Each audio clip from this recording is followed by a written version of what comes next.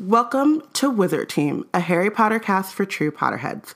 Usually each week we discuss a chapter from the Harry Potter series, but today we're doing something a little bit different. I'm Robin. And I'm Bayana. Today we're doing another bonus episode, episode 28 3/4, Pottermore Edition Part 3, History of Magic in North America. We couldn't make it the streets this time, didn't make sense. I'm kind of sad. It's going to happen. We're going to have a Pottermore Edition, the streets, just so you know. Anyway, as you know, we got some new Pottermore content, so we'll be using this episode to talk about it, along with our guest, Johnny J of A Tribe Called Geeks. Before that, though, we'll have our regular announcements. So you can use the hashtag Wizard Team on Twitter to follow along and join the conversation. You can also tag and follow us at We Black and Nerds. Have you ever wondered what it would be like to be Black at Hogwarts? Do you want to write about it? Well, we're working on a project called Hogwarts BSU, a collection of stories, anecdotes, and fan art, and more, illustrating what it would be like to be a Black Hogwarts student. So if you would like to submit, check out the website for guidelines. Love our blog, love Wizard Team, have a few extra galleons lying around. We are on Patreon, so you can go to www.patreon.com/blackgirlsnerdout if you would like to donate to us and help us get our funds up so that we can do more awesome things. Like this extra bonus episode. Right. If you want to support us but can't commit to a monthly donation, we also have an Amazon affiliate link where you can go about your regular shopping and we get a little money from it. So no extra money from you, but still extra money for us. So you're going to want to go to our link, amvn.to/BGNO. We also set up a PayPal account, paypal.me/BGNO. So clearly, we're trying to make it as easy as possible. Again, if you can't give anything, it's totally cool. You're still on the team. But if you can, that's also awesome. And you guys are all great. We will put this in a list and put it somewhere. Connie pointed that out, that we should probably do that. And that's a good idea. So we're going to do it. But we just haven't yet. So yeah. Yeah, go ahead. And subscribe to our newsletter. I know one didn't come out last week, and it may not have come out this week, but I'm working. It's not, the week ain't over yet. So you can subscribe on our website, blackgirlsnerdout.com, and also on Tiny Letter, tinyletter.com/BGNO. Awesome. And now to the main... Shablam. What we're here for. Let's get to what we're here for. First, we want to introduce our guest. Johnny J is of the Otoe, Missouri, and Choctaw tribes of Oklahoma. She's the managing partner of Native Max Magazine, founder of A Tribe Called Geek, and contributor to Native News Online. She's the manager and producer for the Success Native Style Radio Network, where she hosts the Indigenous Flame and A Tribe Called Geek radio shows. She's also a founding board member of Not Your Mascots. So, hi. Hi, Johnny. Hello. So, Bayana and I are obviously huge Harry Potter nerds, and so we were excited when we heard about the magic in North America. I don't know if we were excited. We were... Interested, right? Yeah. So, I think with all of the new Pottermore stuff coming out, we've kind of got to the point where it's not really excitement so much as it is,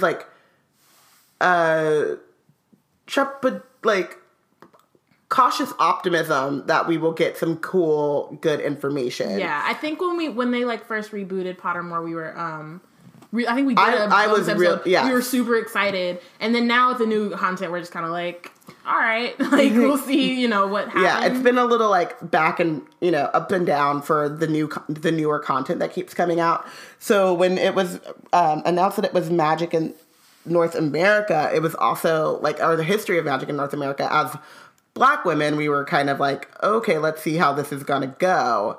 But when we read the first one, which was the 14th to 17th century, we immediately were okay, we need to get some Native representation on here, because one of the things that we're really big on is representation, but also having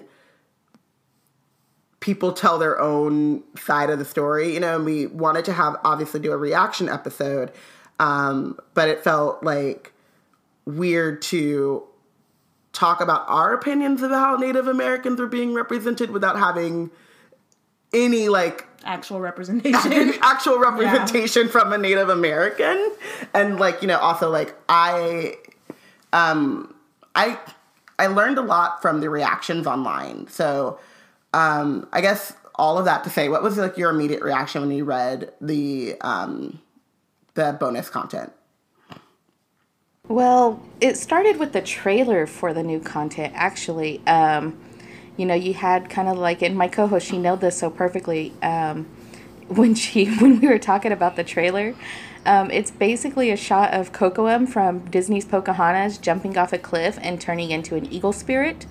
And it's just like, seriously, because, like you, I'm a huge Harry Potter fan.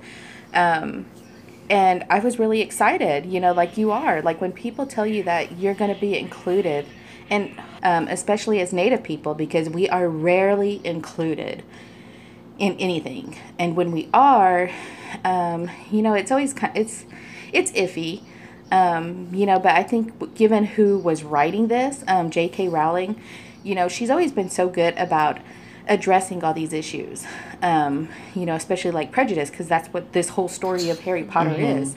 Mugbloods, purebloods, she talks about all these things. So you were kind of like hopeful, like, okay, well, maybe she's going to do okay with this.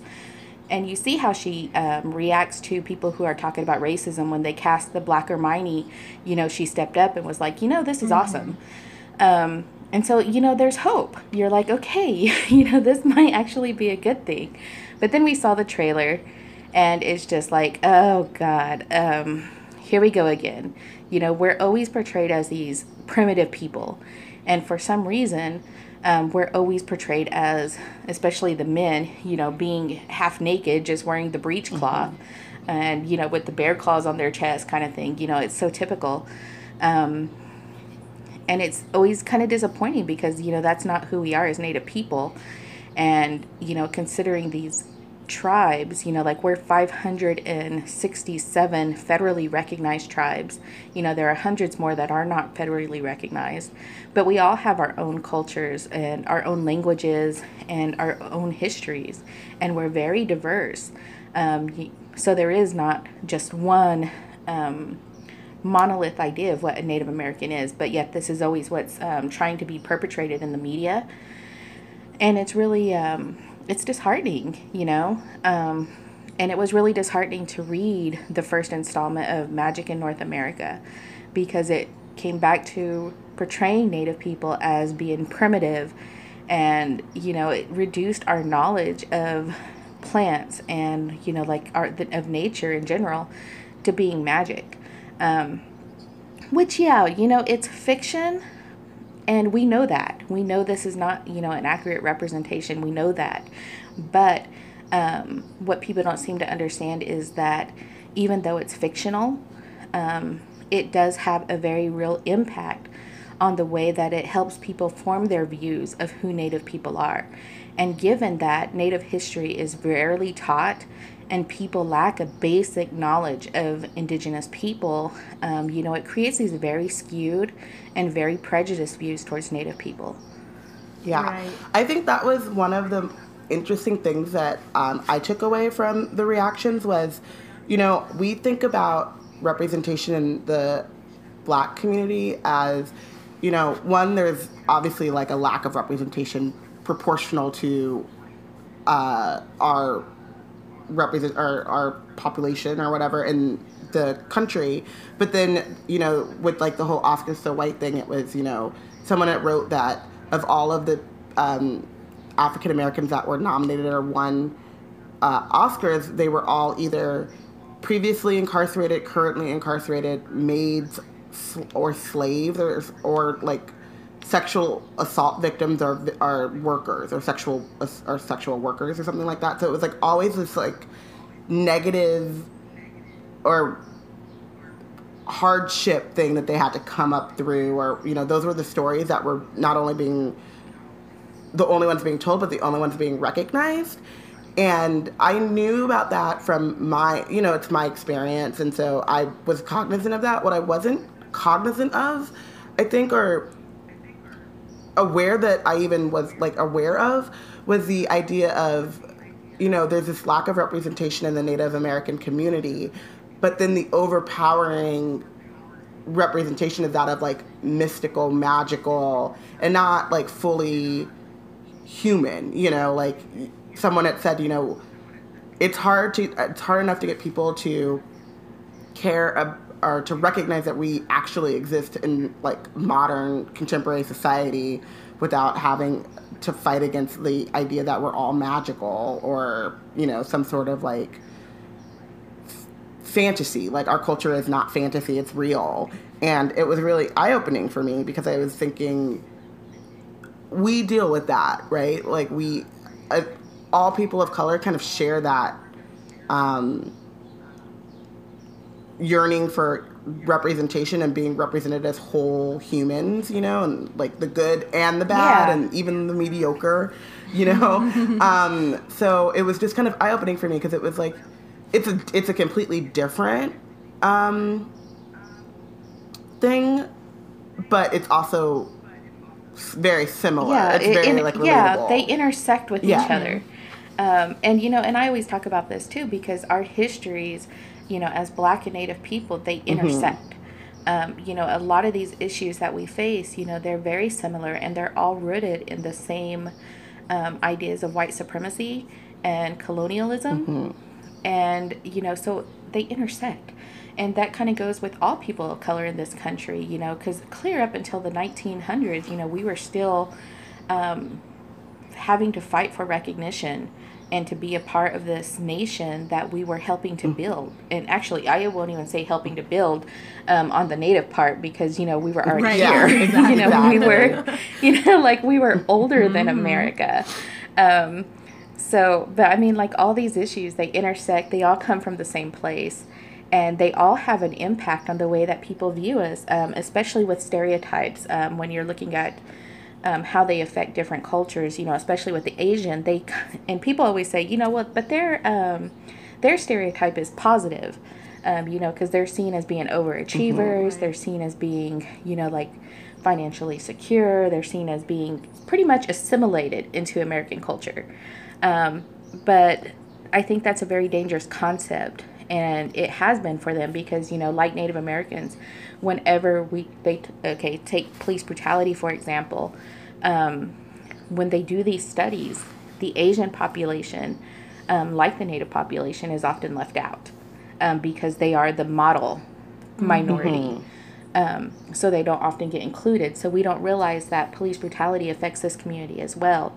And, maybe in sometimes even more dangerous and insidious ways than it affects our existence as, Black and Native minorities who are constantly vilified.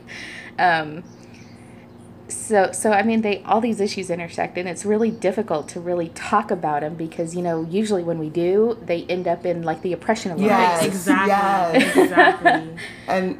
And it's like it's like it's just happening. It's all happening. It's just in different ways. It has the same like root cause, exactly, but just different effects for different people. Yeah, and they all manifest differently within each community. And I think it's always important to have like nuanced conversations and really talk about how these affect different communities and look at that. And especially when it comes to social justice issues and civil rights issues and even representation in the media, they usually pit it as like a white, black binary. Yes, when it's so much bigger than that.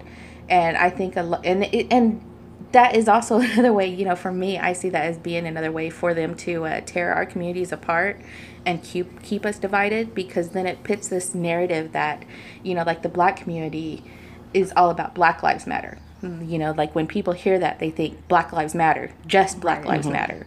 But that's not what it's saying at all. And that's not what it's ever been about, It's just that this is the narrative that has been put out there by the media, and it's what they keep doing, just the binary of white and black. Meanwhile, when you look at the real work being done in communities, there are multi-ethnic coalitions that are doing amazing work to really bridge these gaps between our communities, because there are very huge rifts that exist.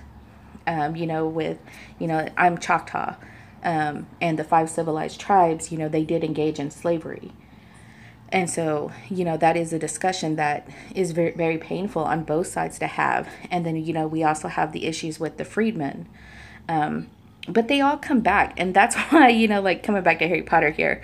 But when you see these representations in a fictional setting, and we know that it's not maliciously done, but it does have an impact on the real world and the way that people treat these issues. And especially Native Americans, we're so marginalized. We are only 2% of the entire population of the U.S. And when you break that down to numbers, that's around 5 million. And that's not a lot, because you have rallies where they have more than 5 million people show up, and that's like our entire population. So it is really hard for us to have accurate and positive representation, because so much of what people are exposed to are the stereotypes. They're exposed to mascots. And so and that's where all this is with Harry Potter, the Magic in North America, like the first 3 installments, that's where they came from. And it was... Oh, no, go ahead.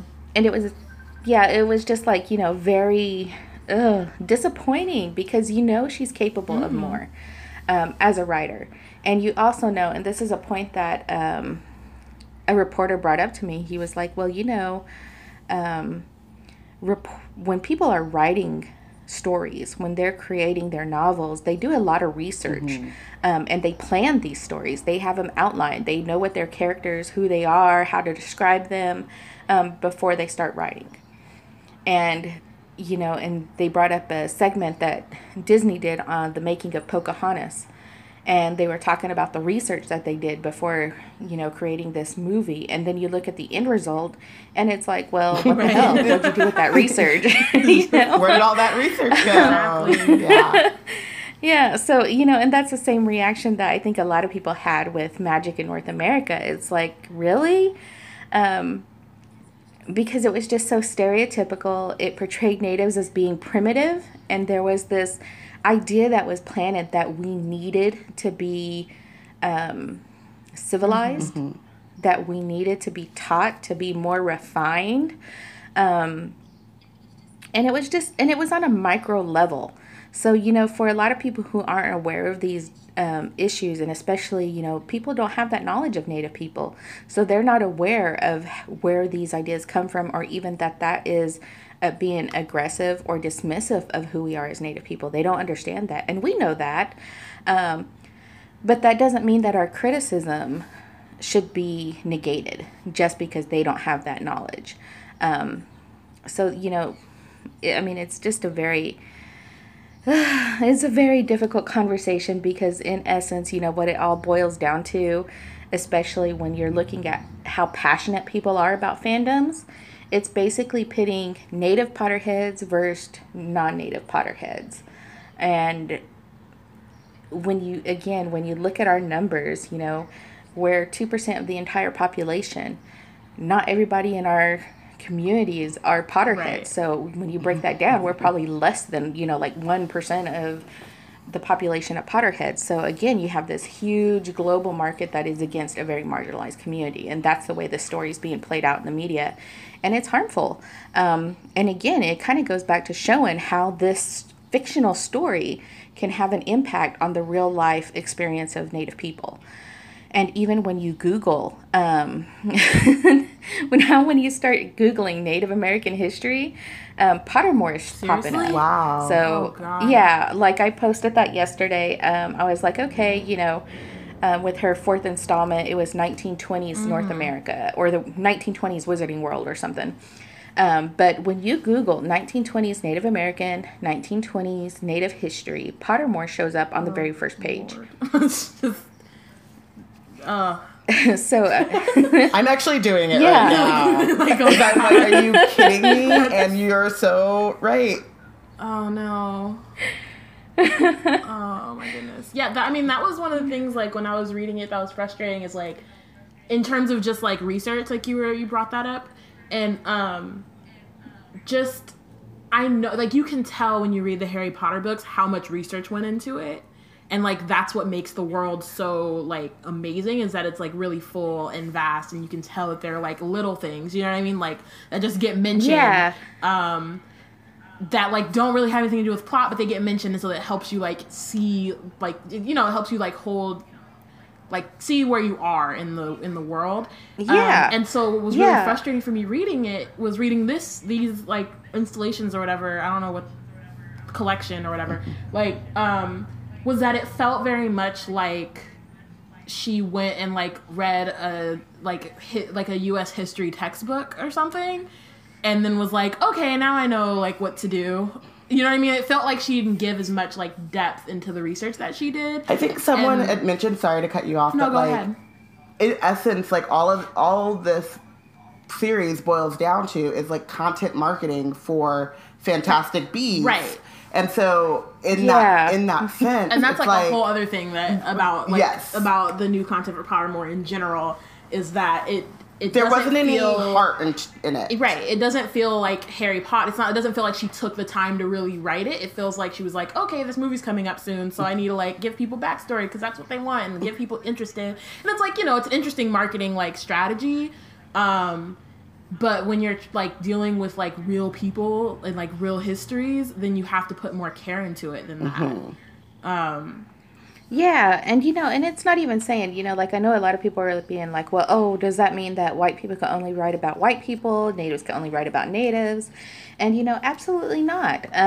You know, there are some non-natives who have written really great stories that did involve native themes or native characters. But the one, I guess you would say, like, the common thread between those stories and them being so fantastic is the fact that they did research. But they actually reached out to these communities, and they reached out to people to talk to them about what does it mean to be native, or, you know, like, okay, this is what I'm writing about. How can I write about this in a way that's respectful? Mm-hmm. And, you know, how can I turn this into fiction without it being offensive or without it being, you know, stereotypical? So, and that's a common thread, collaboration. Talk with us. You know, it's not like we're out and hiding, right. You know, and with social media, you know, it makes it easier to connect with people. You know, if you're writing about a certain tribe, you know, if you contact their tribal headquarters, you know, usually they can put you in touch with a historian, or even you could go to social media and just be like, you know, is there somebody familiar with this story from the Apache tribe? And, you know, somebody's going to see it. Somebody's going to pass that along. But, I mean, yeah, you have to have care with these because, I mean, when you look at the history in this country, it's brutal. And when you add erasure to that, when you start marginalizing these issues, you know, it makes it even more painful. And, you know, a lot of people like to say, oh, well, that's in the past, you know, like this is 100 years ago. But what they don't realize that for many of us, that it's never stopped. You know, it's not overt like it was in the past. But these are still issues that we're dealing with, you know, like, you know, there was the genocide of Native people. And while now you can't get paid for killing a Native, whenever you do kill a Native, you know, there is a lack of justice that goes on. It's a struggle just to find justice. And so, I mean, they do have an impact. And this is where, okay, I'm going to come back to this magic in North America here, because when you talk about these issues, like, you can't separate them, you know, like you know, we know it's fictional. We know this is fantasy, but we can't negate the real life impact that it has. And when you look at how horribly depicted Native Americans were in the first 3 installments, then she comes out with the fourth installment, which was 1920s Wizarding World. And I think she did a really good job here, which makes the first 3 even more disappointing because obviously she was capable of doing justice to these stories. She was capable of creating a Native narrative within this world that wasn't overtly stereotypical or, dismissive or, you know, just exoticizing us in a way that was damaging. You know, she came out with this character, Shakoba Wolf. Shakoga means feather in Choctaw. and I am Choctaw. And, I took a little issue with some things, but it had more to do with like the language. Right. She used a Choctaw spelling, Chocktaw, which is a Eurocentric variation of the word Choctaw. There's several different variations, and it varies from tribe to tribe and also within different time periods of when they were used. And I figured, I could let that slide a little because, the way that she used it looks very familiar to some of the other words that she makes up for different species, different people, different families in her book. So that spelling seemed to fit into that. So, I kind of overlooked that a little bit. But the one thing that I did take more issue with was the wording, who was of Choctaw descent, because usually when we hear descent of, or I have native descent, it's usually non-natives clinging to blood myths of being native, or they use that as a silencing tactic or to insert themselves in conversations to regain control of that narrative from Native Americans. So that's our experience when we hear that. So that's, of course, what it brought up. And then also when you look at the time period, 1920s, this was a time in history when our numbers were down to around 350,000. Wow. And this is also a time when we were not even considered citizens of this country, even though we were the first people here. And we're older than the concept of America. We were not allowed to be citizens. And there were policies in place at that time, before the 1920s, that did make citizenship possible for Native Americans. But in order to claim that citizenship, we were forced to give up identities. We were forced to give up our rights to land and water. And there were stipulations in some of these cases where you actually had to move away from your tribal people to get that citizenship. Wow. And, and then, of course, after World War I, World War II, they did add in the stipulation that if you served in the military, you could become a citizen. But that was more like a PR move, because in both World War I, Native Americans were volunteering in numbers that were incredible given how little our numbers were. And we were, using our languages that at the time we were forbidden to speak to help them win these battles. And and even some of our tribes, we're very impoverished at that time. And some of our tribes were cashing in millions of dollars in bonds to help the U.S. And that's something that's not often recognized in history. But that's why, they came up with, okay, we're going to have to do something, because how bad does this look for our country that, we have these Native people who are helping us win these huge battles, but they're not U.S. citizens. So it was kind of more of a PR move. And this is also at a time when, our children were being stolen from their families and forced into boarding schools or forced into adoptions out to white families. So this was like it's a very hard period for Native people, the 1920s. Even previous to that, it was very brutal. But this point was, as a modern people, it was the beginning of some really extremely damaging uphill battles regarding assimilative policies and also genocidal policies that were no longer okay. You get $250 for every Native scalp that you bring us, but it was more like, okay, how can we breed them out of existence? How can we still handle our Native problem without making it seem so outright at the time? So I mean, it was a very hard time for Native people around this time, just with gaining recognition. But it was also the beginning of, I guess you would say, like a Native uprising, because it was also during this time when you saw more of our communities speaking up about land rights, speaking up about protection of water, and also, calling out these policies, stealing our children away from our communities. That's when you start seeing more of the Native Americans starting to rise up to address these issues. So it was a very interesting period, I guess you would say. Yeah, I mean, like, for me, that was one of the things that was making me angry, like, writing, like, when I was reading it. All four of them, actually, was the she was trying really hard to separate the wizarding world from the like Muggle. the Muggle world in a way that made me feel like she didn't want to deal with like the like brutal history that like you know what I mean, like all the like terrible things that were happening in those centuries. Like, I mean, the fact that especially- Serafina Pickery is a black woman, and she doesn't even like talk about, and she's from like Savannah. I'm Yeah. like, she's from Savannah, Georgia. So what is that? You know what I mean? Like, you know what I mean? You know, there's slavery happening, right? And you know, there's like all these things happen. So it was a confusing thing for me, just in terms of like like in its misrepresentation, but like what was there, but then also what wasn't there. And there's like this really curious, like skipping over all these like really important moments that were terrible, but like really important moments in American history that were just like, oh, well, the wizards were separate because they were afraid or whatever, so they didn't deal with that. Yeah. And I'm like, but then at one point, and I'm trying to remember which one it was in. I feel like it might have been in 17th century and beyond, where it talked about how it might have been in 14th. No, I don't remember, but it was like talking about how most wizards in America were like Muggle born. And so then I'm like, so all that stuff has to translate over just because you're separate, like once you become a wizard, which also makes no sense.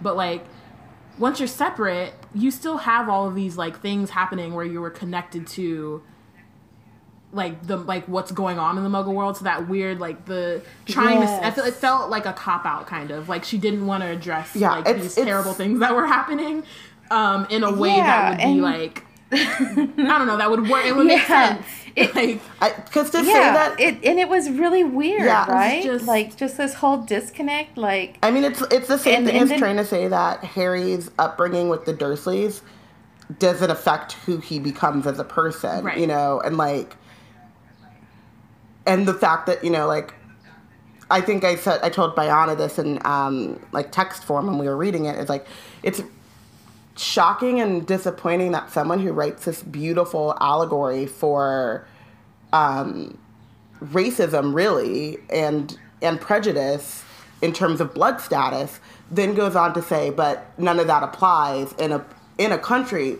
that is literally founded on like on racism. Exactly. And so much of our especially history when you is look at especially when you look at the Native community, blood issues are a huge discussion with us because of blood quantum. So this is something that we deal with, like even now, you know, it's 2016, we shouldn't be. But this is what's happened because of racism. And to ignore that just seems so weird. Because blood quantum, you know, if you don't know what blood quantum is, it's a system of tracking native blood. And this was something that was brought up during when they started doing like the Dawes rolls and having natives having to be federally recognized. You know, you had to sign these rolls, and once you signed those rolls, they would assign you a blood quantum. Wow. Like you were full blood or you were this. There's no scientific anything to it at all. But you know, that's what it is. I was you know, recently, sorry to cut you off, but I've been recently like really into Finding Your Roots on PBS, and they do like a mixture of genealogical discovery and then like DNA and stuff. And there was a episode where he's talking to a lot of like African Americans, people of African descent. He's like, you know, there is actually this almost culturally, like no matter where you are, thing of African Americans being like, well, I have like I have some Native American in me, or you know, I'm part Cherokee, or you know, that kind of like clinging on to I probably definitely have slave blood, or like I'm descendant from slaves, but you know, somewhere around the, like, you know, we were free and we got, you know, we hooked up with the Native Americans and we were like living life on, you know, and it's really funny to hear you, or not funny, but it's interesting to hear you like talk about even the idea of like being of Native descent and like clinging or appropriating and then erasing people who are Native American now, and you know, it's so difficult, and this is what, you know, this is why, you know, we have to talk about representation, because it's such a difficult concept to understand. You know, like a lot of people, oh, well, I have Native blood. And yeah, you do. But did you grow up in your Native community? Did you connect? Do you know your history? Do you have that connection of what is or what isn't appropriate? You know, so, and, you know, especially with the Black community, and this is an issue that always breaks my heart, is when we have Natives who deny Afro-Native people's identities. And, you know, I did a Native Youth Career Day, and one of the most heartbreaking moments was when this little boy who, you know, when you look at him, he is identifiably Black. But we are talking, and he was just like, hey, miss, did you know that you could be Black and Native? And I was just like, oh, no. You know, like my heart literally just broke, because I kept thinking, oh, my God, he's like no more than like 12 or 13. But I'm just like thinking of how many times this little boy had his identity denied. Wow. And, you know, and it comes down to that when you're talking about blood quantum, and when you compare that, and I think that's another reason that, you know, the Harry Potter world resonated with Natives, you know, because these are very real issues when you're talking about pure blood. We hear this on a daily basis. Oh, well, you're not full blood, or, you know, you're just 132 or whatever. And it's like, really? Our blood is not quantifiable. Right. I mean, and we have like a similar you know? thing like in the Black community. It's like almost the opposite, where it's like with this little boy, it's like if any of us were to see, we just be like, oh, you're Black. Like any type of Black blood The that you one have drop. makes you exactly. Yeah, the one. And so it's like almost the opposite, where it's like we just take in. we adopt everybody. We're like, you're.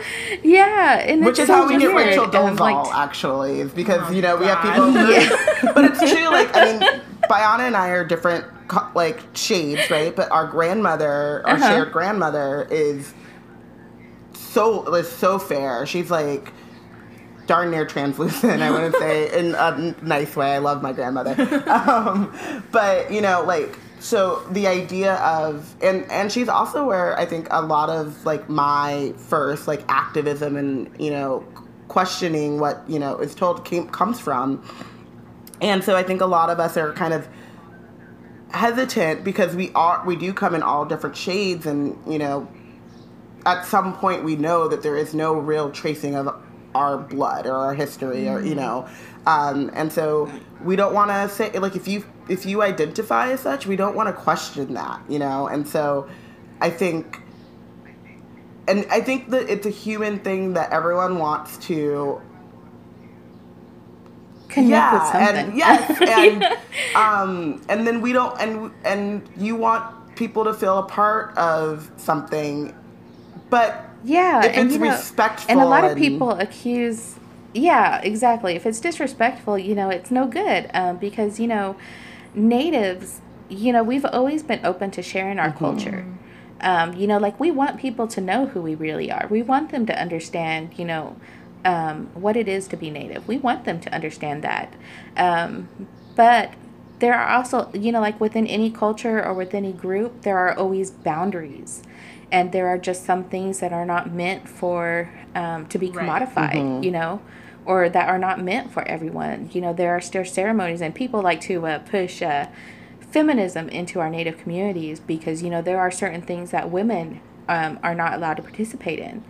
But that doesn't really apply to us, you know, because it's not a male versus female thing, or it's not the men marginalizing or oppressing the female community.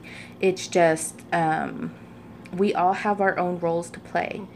And within our Native communities, before colonization, you know, we were equal.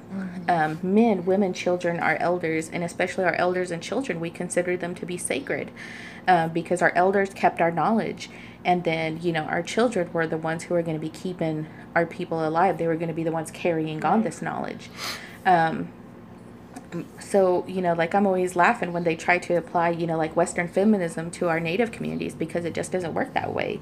You know, we know our power. We know our roles in our community. And we know why there is this. It's, you know, why these, why there are certain things that we cannot participate in. We know that and we respect that, but there are also ceremonies and things that men are not allowed to participate in as well. You know, but it's just about understanding, you know, like the different culture, and, you know, there's not a one size fit all solution for every single person.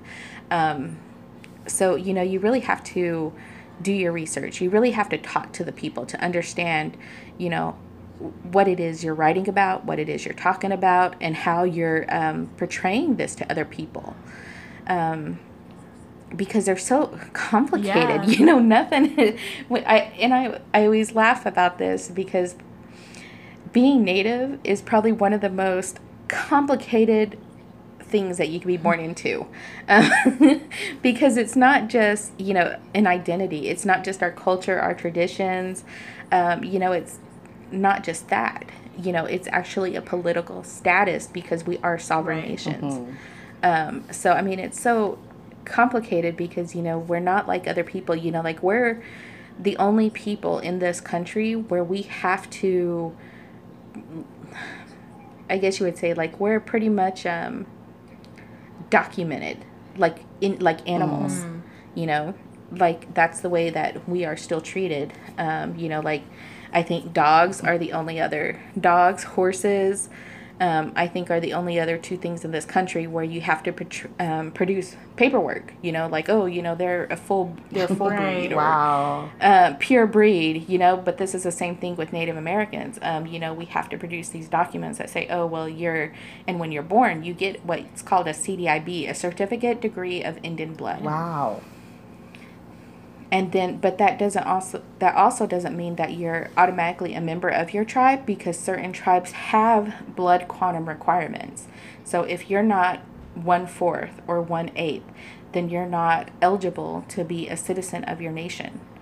So, you know, it is a very complicated issue to, when you're talking, especially Native identity. It's so complicated, and it requires a lot of understanding, nuance. You have to understand, you know, both the federal policies. You have to understand even state policies in some cases, and also how different Native communities determine citizenship. Yeah, it's just like, I think that's the issue too. Just like bringing it back to Harry Potter, is that it's so complicated. And there's like so much happening, and it's like even now, and like again, I think you mentioned earlier too, and it's like a thing that we always talk about is like like all of the history kind of like it still affects us today. And so even if like she's writing about the 20s, like that still has like a tangible people like, are still alive. Exactly. Like it's who not were born in the 20s. Yes. Exactly. Well, you said I think you said something about like a century ago, and I was like, there was a 102-year-old woman dancing with the president on TV last week. Like that is there. Not. Yeah, she was. Yeah, it makes no sense. And then that's one of the other things is like I was kind of thinking like just in terms of like how she could have gotten it right. And I feel like there are different ways it could have happened. Like you were talking about, like just doing more research and actually talking to people. But then and even just like, and we know it's fiction, right? But when you look at the whole Harry Potter universe, you know, she did make this very distinct difference between the Muggle world and the Wizarding world. And when you compare the two, I mean, they didn't even know how to use cards, really, you know, or like basic technology like a light switch. A rubber duck was like foreign to them, right?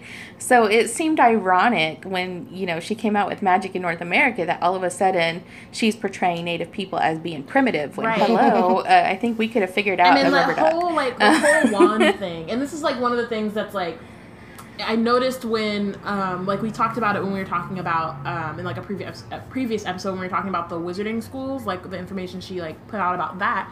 And I started to be like, not confused, but like curious about like the voice that she's like, where is she? Like, is she writing as like a narrator, like a historian, or is she writing as herself? And then like, either way, it's like, there's like a European like colonial lens on all of it. And so just like with the wand as an example, like even like in this installation talking about how like Europe, like mentioning like the Europeans invented the wand and that's what made magic more refined or whatever. But like that was a similar thing that she said when she was talking about the school in Africa, Ouagadougou, like about, like the Europeans came and gave them, so it's like, so they're just going around like showing people how to give wands. And like then there was a tweet that she came out where she was like, all the wizards respected each other like regardless of race. And I'm like, okay, but the way that you're writing this is super colonial. So then how does that? So I don't buy that. I don't believe that that's the truth. Yeah, and that was another thing too. I mean, it's like, hello, okay, so you're writing about Black and Native wizards here, but yet, when you're talking about the African wizards, they live in caves, and they were portrayed just as primitive as we were. And it's like, seriously, especially when you consider, that there are countries in Africa that were colonized the same way that America was colonized. And we're all in this like decolonization process, but here we are with this whole new installment, and it's just perpetrating that even further. Like, okay, it was needed. They needed this. It was a good thing. And it's like, no. And we weren't primitive. When you look at our inherent identities, when you look at that inherent history that was there before colonization occurred, we were not primitive. A lot of people like to say we were living in the Stone Age, that we did nothing with the land, but yet we were farming. A lot of the different types of corn that you see that we consume today, this was done by Native people. We domesticated corn. And we created these hybrids before it was popular, before Monsanto.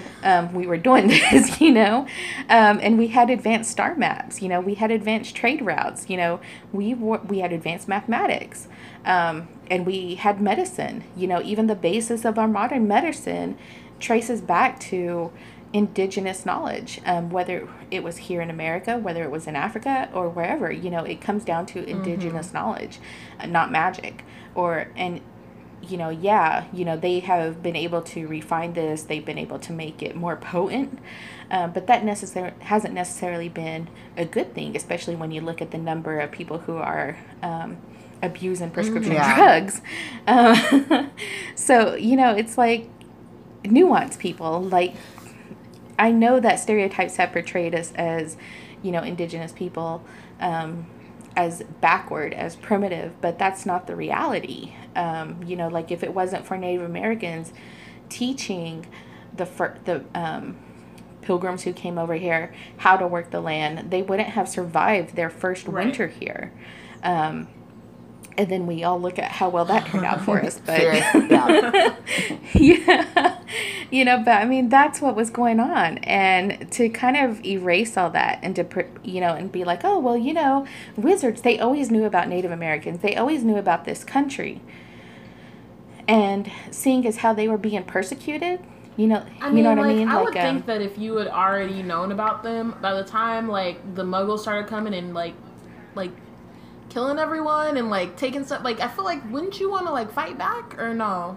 Yeah. Like, there's just certain things where I'm like, this makes no sense. Like, you're just gonna ignore and be like, oh, it's cool, we can come chill too and, like, make our own like institutions here. Well, and the thing is, like, when she says that they are like wizard or magical people knew about, like, magical people all over the all over the world, they were cognizant of each other, but then Europeans come over to escape persecution and integrate themselves into I'm guessing with the other European colonizers. Like, you don't integrate yourself with the indigenous magical community. If I don't know. And it's just, like, a lot of it's super confusing, right? So one of the questions that I have for you, and this is because of even just my own ignorance. Like, me and Bayana talk about this a lot, about intention versus execution and all of these things. Would you have rather if she couldn't get it right, or she couldn't get the representation right, and she didn't, obviously, like, we know that the way she could have been better at it is to, ask people and have talked to Native people. But since she didn't get it right, do you think that this, I guess, like, the harm that you feel from this writing and the harm caused to Native Americans from this writing is not worth it, but I don't know the right way to. So it's like I feel like I'm learning so much, right? And I feel also feel bad because I feel like my awareness. I'm becoming aware of all of these things because harm was done to you, which made you have to speak out against it. Like I read the Mercy Thompson books by Patricia Briggs, and I had no idea that we weren't supposed to know about like skinwalkers or that was. A very sensitive subject. Like I that was the first, like reading that series of books was the first time I've ever even heard about it. And she, you know, has coyote in her stories, and you know, I just had no, and so like reading all these things that come out after the history of magic in North America, I'm like, oh my God, I've been culpable in a lot of harmful things to like Native people that I didn't even know I was, you know, participating in. And I think that's true for all of us, you know, whether or not we are, you know, subconsciously or even just consciously aware of it, we have all been complicit in perpetrating a lot of racism towards each other and even co-signing off it in ways that we don't always understand. Well, I think too, I mean, just from my own perspective, like those stories, I thought, like, obviously you can tell when something's like blatantly racist or harmful, or, you know, like when it's so egregious. But those I thought, like, oh, this is like an interesting take on, you know, Native culture or whatever. And I didn't know, I guess I'm saying, like, this incident has taught me a lot about my own ignorance, and I feel kind of bad that, like, you have to feel harm for me to even know that I'm ignorant of things. Does that make sense? And then how does that make you guys feel? Yeah, and you know, and it's a learning experience. I think when we're addressing and trying to untangle ourselves from like this centuries of ingrained racism, because that's why we don't recognize it, because this has been so normalized and ingrained over centuries, and it's always just kind of changed form. You know, like, okay, we can't be so overt. We have to go underground with this. We have to make it more covert, more unnoticeable. And that's why we don't always recognize it. You know, even as Native people, we don't always recognize it right away, how we're our own prejudices or our own ignorance towards other cultures. And that's just because, you know, as people, we're not that exposed to each other. Right. You know, like, even our communities, when you look at our communities, we're still very segregated. And that's not always, that's not by choice. And it's also not by coincidence. You know, so it's just kind of like untangling yourselves, and you constantly have to do it, and it's just like exhausting. You know, people get tired of hearing about racism. Well, we're tired of living it, you know, because it's exhausting having to always talk about this, and you know, like, because we're like broken records, right, at this point, because we all say the same things over and over and over and over, and it's like, come on, people, snap. You know, it's, you know, we're not saying that Natives can't not write Native characters or use Native themes, but that there is a way to go about it that could be so magical, and really a positive thing. You know, we have one Native writer, or actually non-Native writer, his name's Kent Nerburn, and he writes these wonderful books that I just love, because he writes them like from a perspective of a non-Native talking to Natives, or working with like a Native elder, nor wolf nor dog. I think I might have gotten that turned around, nor dog nor wolf. I may have gotten that turned around a little, but you know, I always thought that was a great example, because he, in this story, you know, he is a non-Native, and he is a Native man, an elder, sends for him, and he wants him to write his, like, a life story. And so he goes to this Native man, and, you know, they don't click right away, you know, because the elder, of course, is very suspicious of him as a non-Native. And he tells him outright, you know, like, I want you to get this right. I want you to write as if you're Native. I want you to write as if you're, you know, that in an accurate perspective. I want to make sure this is right. And there are times when he speaks, and because he's so ignorant of, the Native culture, and because he just doesn't understand the impact of his words or the way that he's wording things, the old man, he stops talking, or he'll stop communicating while he tries to figure out how to communicate this, because he's worried that it's going to get twisted. So then he stops talking. So it's like a back and forth of going back and trying to understand each other. But what resulted was this book, and I think it's wonderful. And it's quoted. Like, we use a lot of these passages, a lot of the parables that he uses in these books as Native people to get our point across. The mascot issue is huge in the Native community. And there is a section in one of his books where he's talking about a white man talking to a Native elder about mascots. And he's like, well, what do you think of the Braves or the Kansas City Chiefs? And this old man says, well, here's the thing, because you see these mascots. You see these cartoons. You see this savage, noble or savage Indian. But you don't see us as people. You don't see the way that, our children were murdered. You don't see like the Wounded Knee Massacre. You don't see all these things that happen to Native people. And even in the contemporary time, you just don't see us as contemporary, existing, living, breathing human beings. But that's a parable that we use a lot, just because it really illustrates the point and the disconnect that happens. And so, non-natives can absolutely be a great resource for getting some of these ideas out, but there is a way to do that, and there's a way not to do it. And it comes down to collaboration. It comes down to listening, and it comes down to putting your ego aside and realizing that, you don't know everything. You don't always know what's best. So consult with somebody else. Just listen, because, we are storytellers as, Native Americans. It's just what we do. And we have some wonderful stories. We have powerful stories. And we want to tell those stories. We have Native writers. We have Native filmmakers. But we also know that we have Natives who may be more comfortable, just sharing those stories and putting it in somebody else's hands that they feel would do it more justice. So, I think it comes down to collaboration, and it comes down to just really reaching out and trying to connect as human beings, not as Native, non-Native. And usually that's what it comes down to, even within other cultures, it's white, black, Native, white, Asian, white.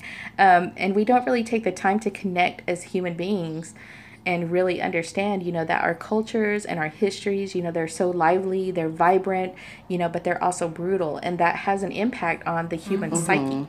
And it's not just a cultural thing. This is a human thing. I think that's interesting.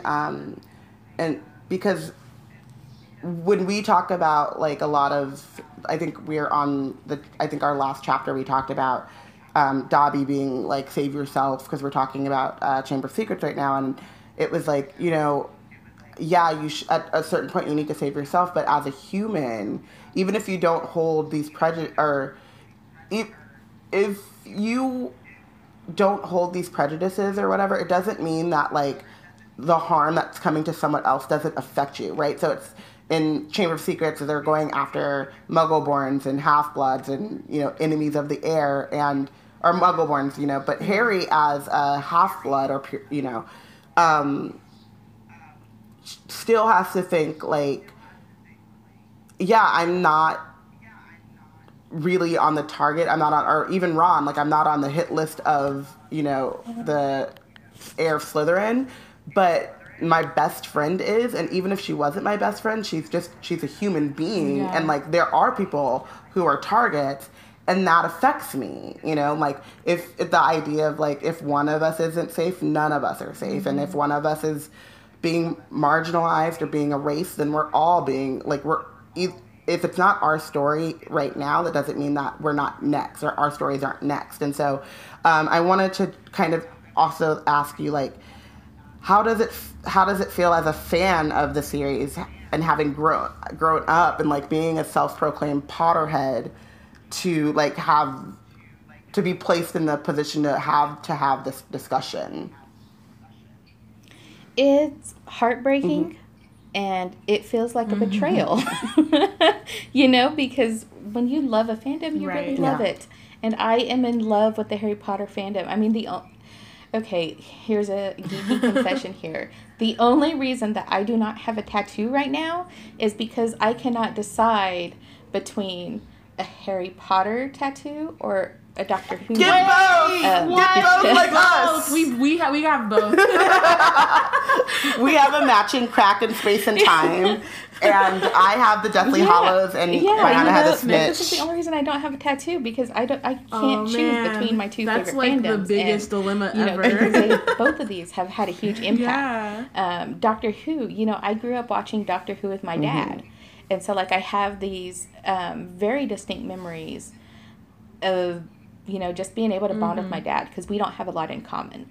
But Doctor Who, that was that bond. And so, I love Doctor Who. And when they came up with the reboot, I was just like, oh, my God. But those are the only reasons I don't have a tattoo, because I can't choose between the two. Well, our suggestion is to do both. And, you can do it like Biana. I have the Harry Potter tattoo on my ankle, and we have a matching Doctor Who tattoo on our forearm, whatever this is. I don't know what this thing is called. But then Biana has, she's got the crack in one, the crack in time, and then I have a snitch, but they're kind of the shape is similar, so I have them in the same place, just on different arms. And and cool. So do both. I mean, I didn't get them at the same time. I know, but then it comes down to it would have to be at the same time, because I would always chose one over the... Okay, well, I got that one first, so does that mean I love Harry Potter more? Yeah. So I mean, even that, it's like betrayal. You're betraying one love for another, but that's what it comes down to when you're talking about the inclusion of natives, because as Potterheads, you want to be included, and actually, for natives, the reason that the Harry Potter world was so magical is because we could easily fit into this world. There's not a lot of fandoms that we can fit into easily without having to live up to a stereotypical image that was perpetrated in that fandom. Yeah. So, but the wizarding world, this is one place where we could put on a robe, grab a wand, voila, native wizard. So having this inclusion of trying to bring in the native history, I think we were all excited about this, worried about how it was going to go off, obviously. But I think we really wanted to be wrong, because, this is J.K. Rowling. We wanted to be wrong. This is the world that we love. This is a fandom that we love, and we want to be a part of it. But now, it's just so heartbreaking, because when you look at the global scale of this franchise, and when you look at how stereotypical these portrayals are, we start thinking about merchandising. We start thinking about cultural appropriation. We start thinking about how this is going to affect people dressing up in red face and creating these really harmful, having to resort to these harmful stereotypes to create these what they consider a native wizard. And especially, there are some spiritual aspects to this as well. So we're also worried about how the commodification of our spirituality is going to be played out in this franchise with the with the merchandising. And because we already have to deal with this, Urban Outfitters, they are. Because it wasn't just a couple of months ago. I think they were actually selling smudging kits. Oh my God! In their store. So they're the worst. Yeah, they are. Sorry, Absolutely. it's I feel like I try to not click on anymore. You'll never believe what Urban Outfitters is. I'm pretty sure I will. They appropriated something and did it in a very disgusting way. We've done this before. This is what they do. So I feel like I didn't even know about the smudging kits. I'm not surprised that they did it, but I'm also just how low can a company go? Come on, guys. Yeah. So when you take all that into consideration.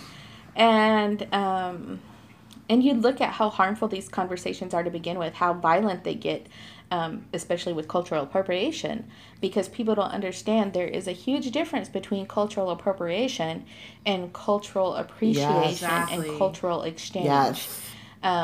you know, like with cultural appropriation, you know, we talk about this a lot because it has an impact on the way that people view us, but more importantly, it has an impact on the economies of our native nations.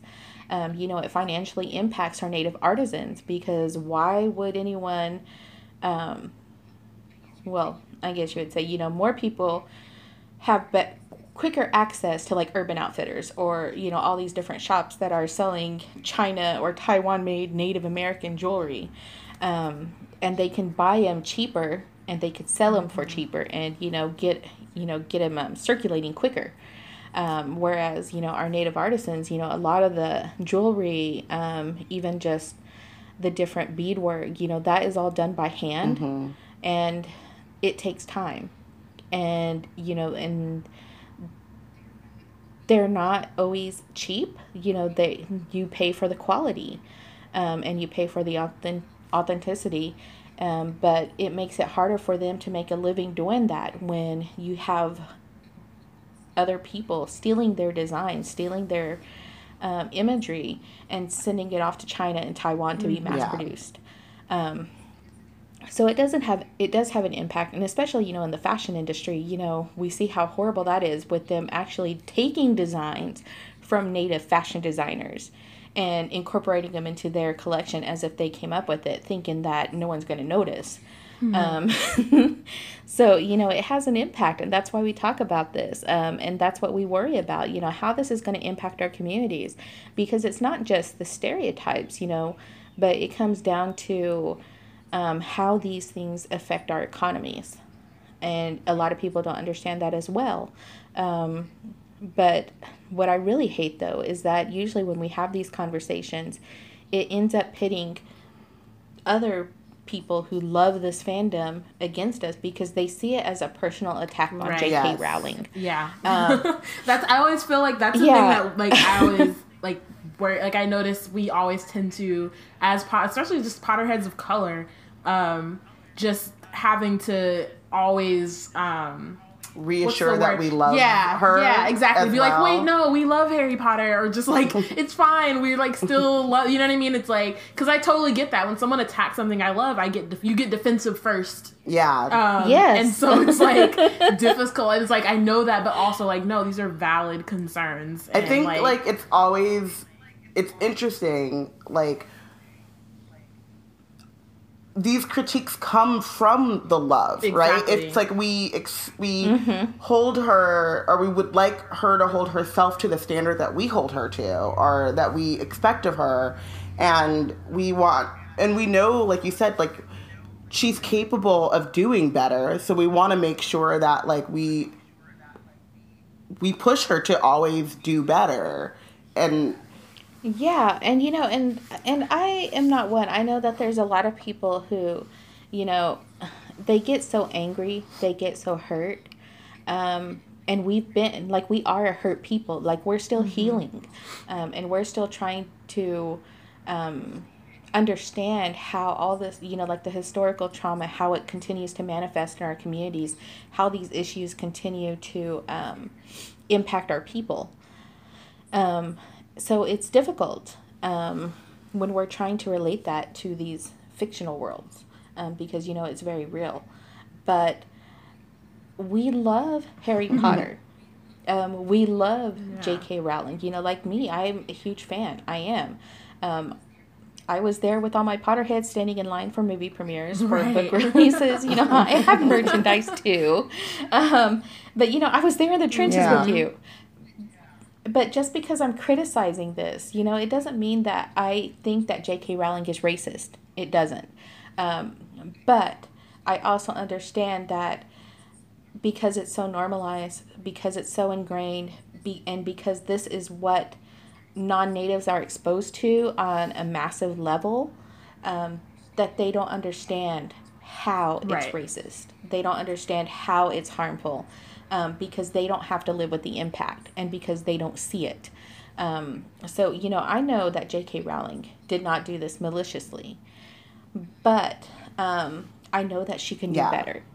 And, you know, like, I know a lot of people, they still take issue with, you know, even the fourth installment, which I think is, you Of course, there were the issues with the language and what comes to mind when I'm reading certain things, but this is how it should have been done from the get-go to me, because it is fiction. Of course, the Thunderbird, it's not real. It's based off the bald eagle, but it does have a spiritual connection to our Native people. Like, it's a spiritual image. So, I know that to some tribes, they may hold that to a higher standard of when and how it can't be used. But, again, we're very diverse people as Native. We're not all going to see eye to eye. But for me, when I look at this one, it's just basically 3 sentences in this whole, in all these installments that showcase how this can be done, because it is fiction. But Shakoba, that is a Choctaw, and it means feather. She actually used a variation that is acceptable. A lot of people don't understand, just how many variations there are, but there are quite a few variations of the word Choctaw. And, CHOCK and CHOC, these are Eurocentric versions, but they are acceptable. They're, it's not really offensive to me for them to use that.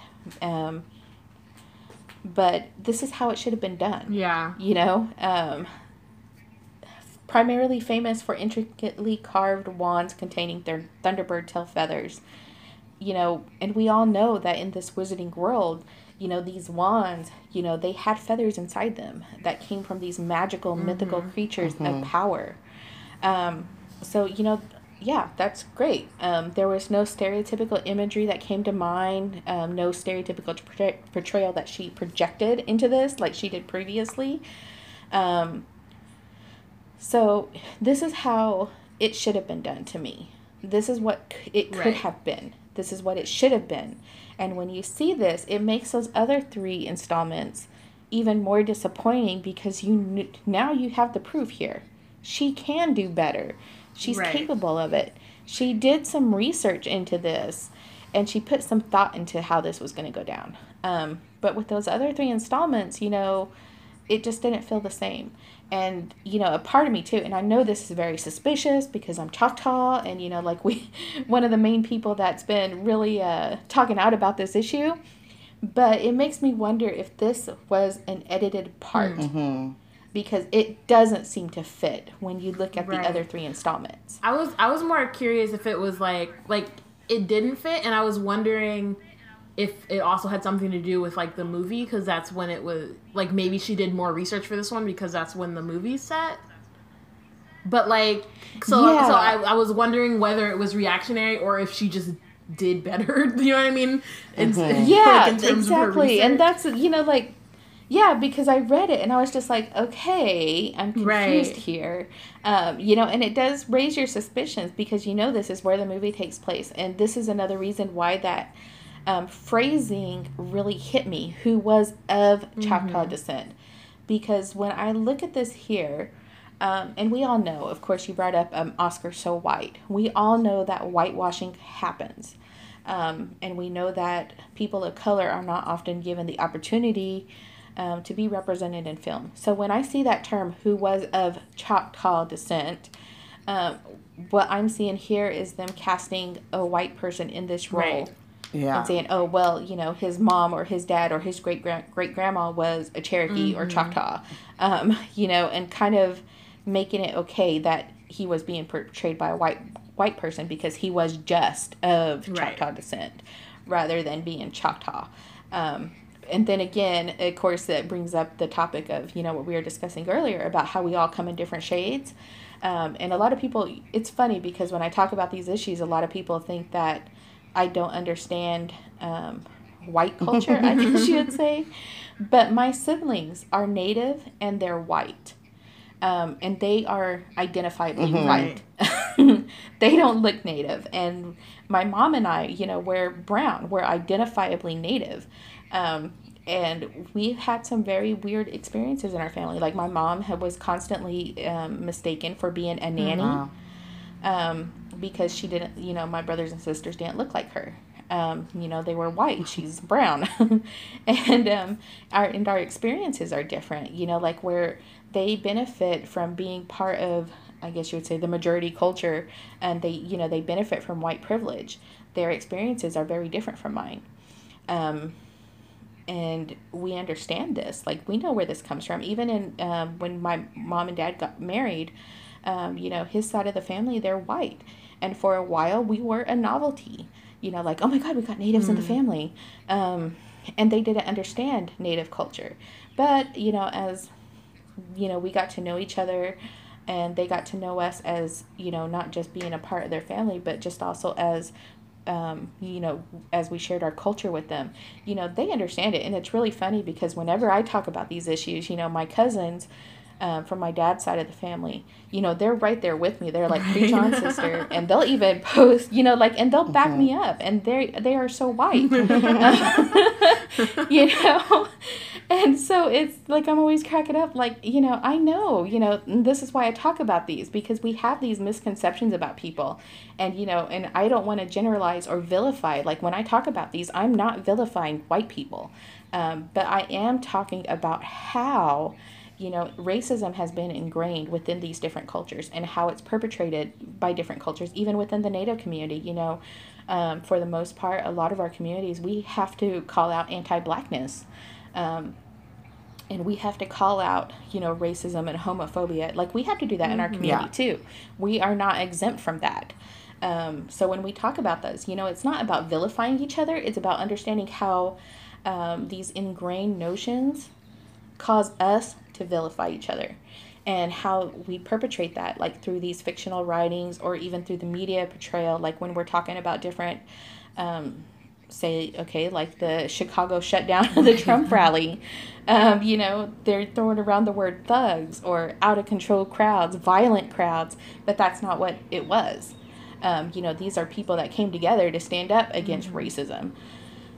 So, when we talk about this, it's not like we're trying to vilify, we're trying to untangle ourselves from all these preconceived notions. Because even me, when I use that term white, I'm, it's like the word Native American. It's used to describe the collective. But I do know that white people, and this is something that I'm always saying, okay, well, then you need to stop saying this too, because you're not just white. White is an idea. Yeah. It's a concept. It's a term like Native American used to talk about the collective. But you're Irish, you're British, you're French. You have an inherent identity. You have an inherent language. And you need to look about how coming to this country, you were forced, your ancestors, like our ancestors, were forced to give up their identity. They were forced to give up their languages. There was prejudice against Irish Americans. There was prejudice against Italian Americans. There was. And, just like Native Americans were going through these assimilative policies, those were also in place for all these different groups as well. So, of course, hello, we need to have nuance here. Yeah. Nuance is ridiculous. So important. I feel like I don't understand why it's so hard. Like, it's like you said, it's not, really life difficult. is not binary. It's not black or white. It's not, native versus white. Like, it's just, it's gray, and Yeah, and and there's good and bad in every culture and in every person. But I think the world is not split between good people and Death Eaters. Exactly. And it's like, we could come together, we could talk about this, we can hash it out. And when we start these conversations, that's what we want to happen. We want to hash it out. We want to work through it and figure out, okay, well, what can we do better? Not just for Native Americans, this isn't just benefiting Native Americans. This is benefiting other people as well, because it's helping them to understand that, oh, hey, these people exist. Or, hey, look how cool this culture is. And we just need to do better as human beings for each other. And that's what we're doing when we have these conversations. It's not like we're saying, oh, hey, you're evil. Or, hey, you're good, so, you can stand at this cool table with us. But it's just about having these conversations of how we could do things better. Because obviously she could. She came out with this little part here that was, to me, fabulous. Like, this is how it could have been done. Yeah, it was still problematic, but nothing is going to be perfect. But this is like 20, actually, I'm going to say 1,000 times better than installment 1 through 3. In terms of the way that she described these things. And yeah, of course, you know, it negated all the horrible things that were happening to Native people at this time. And, you know, it kind of marginalized even the brutality of what it was like to be an early American. You know, because she skipped over the genocide of Native people. She skipped over, you know, slavery. She skipped over all these different things. But at the same time, you know, here's this one little section, just 3 sentences, and this is how it should have been done. Yeah, if only we could just expand it all for the whole thing. Yeah. Like some kind of spell, And and like- just like tab those sentences and be like, I don't even know, something, make it better. Yeah. Yeah, just like this, Yeah. you know, it's like she was capable of it, and we know she's capable of it because look at the rest of the Harry Potter universe. And yeah, and you know, even that's not perfect. You know, there are other stereotypes, you know, Seamus, you know, Cho. You know, there are these other little problems in this other world, but nothing so Just like blatant. Egregious. Yeah. yeah. And you know, and it's great, you know, like if people want to call those problems out, then hey, I'm going to stand with you because, you know, I think that we all should have a say in how we are represented and to make sure that we are being represented properly and in a way that doesn't vilify each other, because that's where all this division comes from. And it's just, you know, not listening, not learning, not acknowledging that, you know, yeah, we're real people. This may be a fictional universe, but what you're writing, you know, because of that global scale, because it is such a beloved franchise, it has a real world impact. Yeah. Well, talking about learning and stuff, you know, you mentioned one book. Are there any other like stories or writings by Native American, like by Native people, or that are kind to Native, or not kind? What is the word I'm thinking of?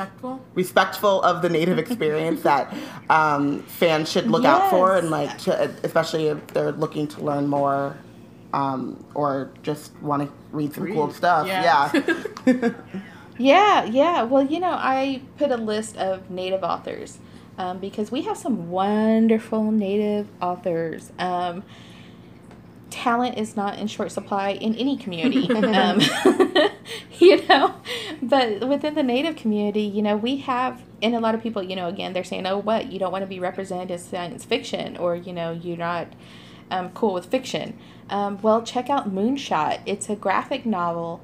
And these are stories created by Native graphic artists, Native storytellers, and they talk about, you know, Natives in science fiction, but they also bring in our traditional knowledge as well and talk about our current past histories in a way that is powerful, you know, and they're fiction. They tell these stories. And there's also an anthology of it's called Walk the Clouds, an anthology of indigenous science fiction.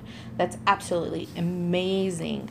But we also have Native comic books. There's one, we have Tales of the Mighty Code Talkers. We have Captain Paiute. We have Kagaji. And, you know, and we have native comic books. You know, we have superpowers. We're not saying we can't be magical, but there's a way to do that doesn't bring it back to like these stereotypes of the mythical, magical, or nature-loving Native stereotype that you often see. You know, like there's a way to do this, and a way that it can be done in a powerful and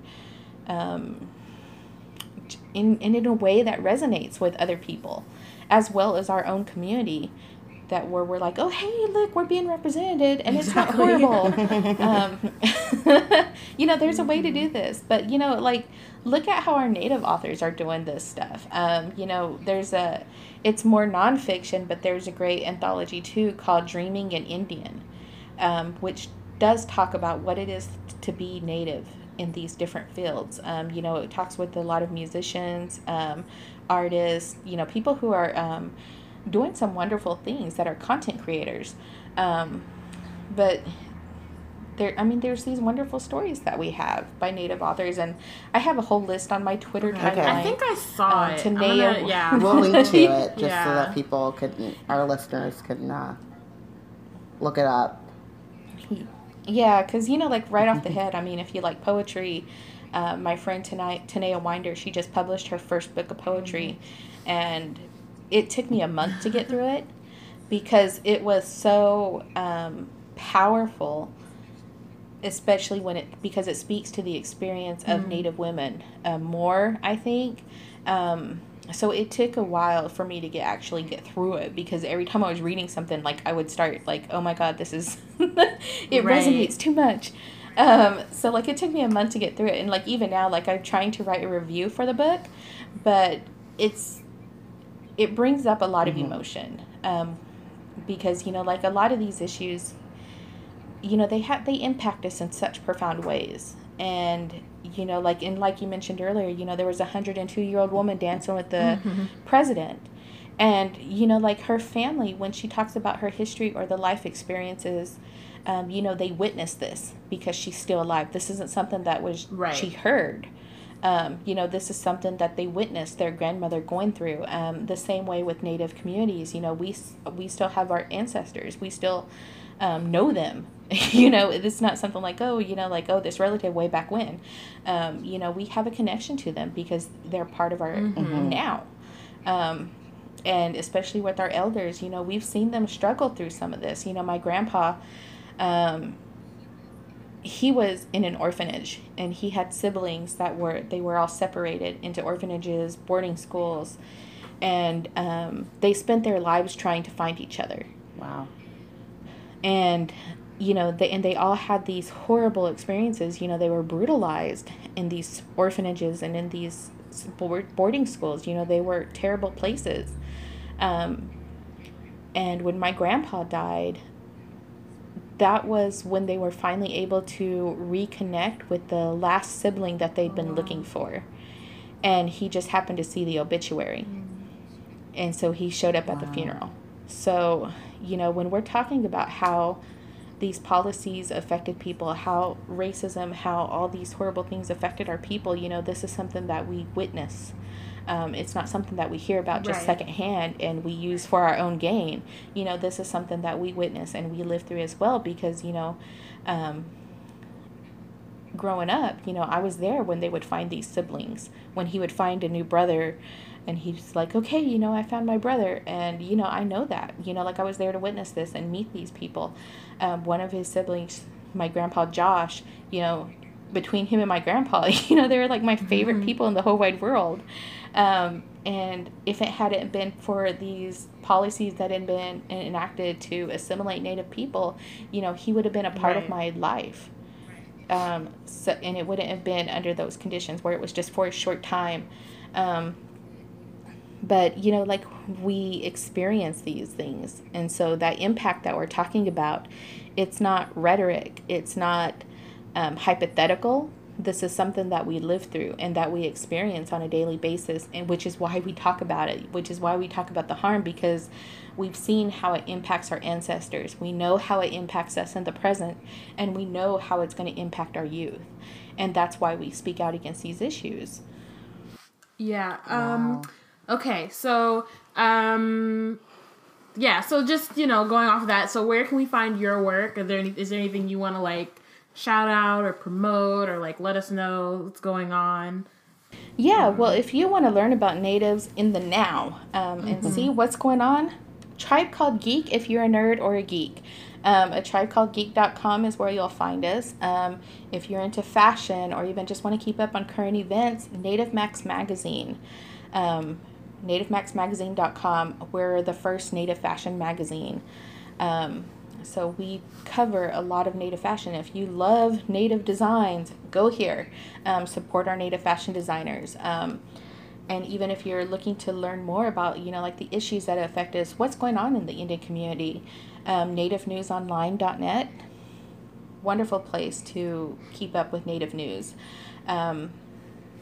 And if you're looking for just anything else, dude, Native People's Magazine, Indian Country Today. There is no shortage of Native publications out there where you can learn about Native people now. And if you're looking for Native voices, Twitter, just type out, you're looking for someone in a certain tribe, because we all use our tribal hashtags. So if you're looking for someone who wants to tell a story about Apache people, just use the hashtag Apache, and Apache's going to see it out there. Right. Okay. So it's like, we're out there, people. So look us up and see who we are beyond those stereotypes, because we are not Tiger Lily or Pocahontas or Kocoum or Tonto or Kemosabe. Awesome. Okay, so we do this thing at the end of our shows where we nominate, usually it's for a chapter, but since it's a bonus episode, just for the episode. So we nominate the real MVP. So it's who won, and then who's benched, so who lost. Or who lost the most. Or who lost the multiple losers sometimes. Yeah, that's true. Who lost the most. I think in our last episode I had to take a tally so that I could figure out who really lost. But so we wanted to see who you would nominate as the real MVP for this episode, or just what we've been talking about. Well, I think the MVP would be the portrayal of Shakoba Wolf. Okay. Because that was how it should have been done. That's a good example. It's not perfect, still problematic, but gosh darn it, it was the closest thing to perfection. That you could get from a non-native. Of course, they're not going to be perfect, but this is the closest thing, and it was really done well. But I would give it up for Shakoba here. All right. What about you, Bayana? Oh man, I thought you were gonna go. Okay, first. I'll go. Think about it. So my MVP is Potterheads, because I think we got to learn a lot, and even though I was sad and still sad about the stuff, I think that Potterheads stood up and proclaimed what we would accept and what we wouldn't accept, and then we learned from each other. So Potterheads that were willing to learn, open-hearted and open-minded. Yes, that's a good one. Yeah. Okay. I think I'm gonna nominate you, Johnny. Yeah. Johnny's a real MVP coming in. Because I feel this episode was awesome, and I feel we had a really awesome conversation. It was dope, and hopefully we'll just cross our fingers that Joe hears it and is oh, maybe I should change some stuff. Just find that spell. And it's so awesome. I've never been a MVP before, because I was the one who actually really worked hard one time to work my way up to a starter for basketball. And right before the game, I fell off the bench and broke my ankle. So oh no, that's as athletic as I got. Oh no. Oh yeah. So who are we benching? Johnny, would you like to bench someone?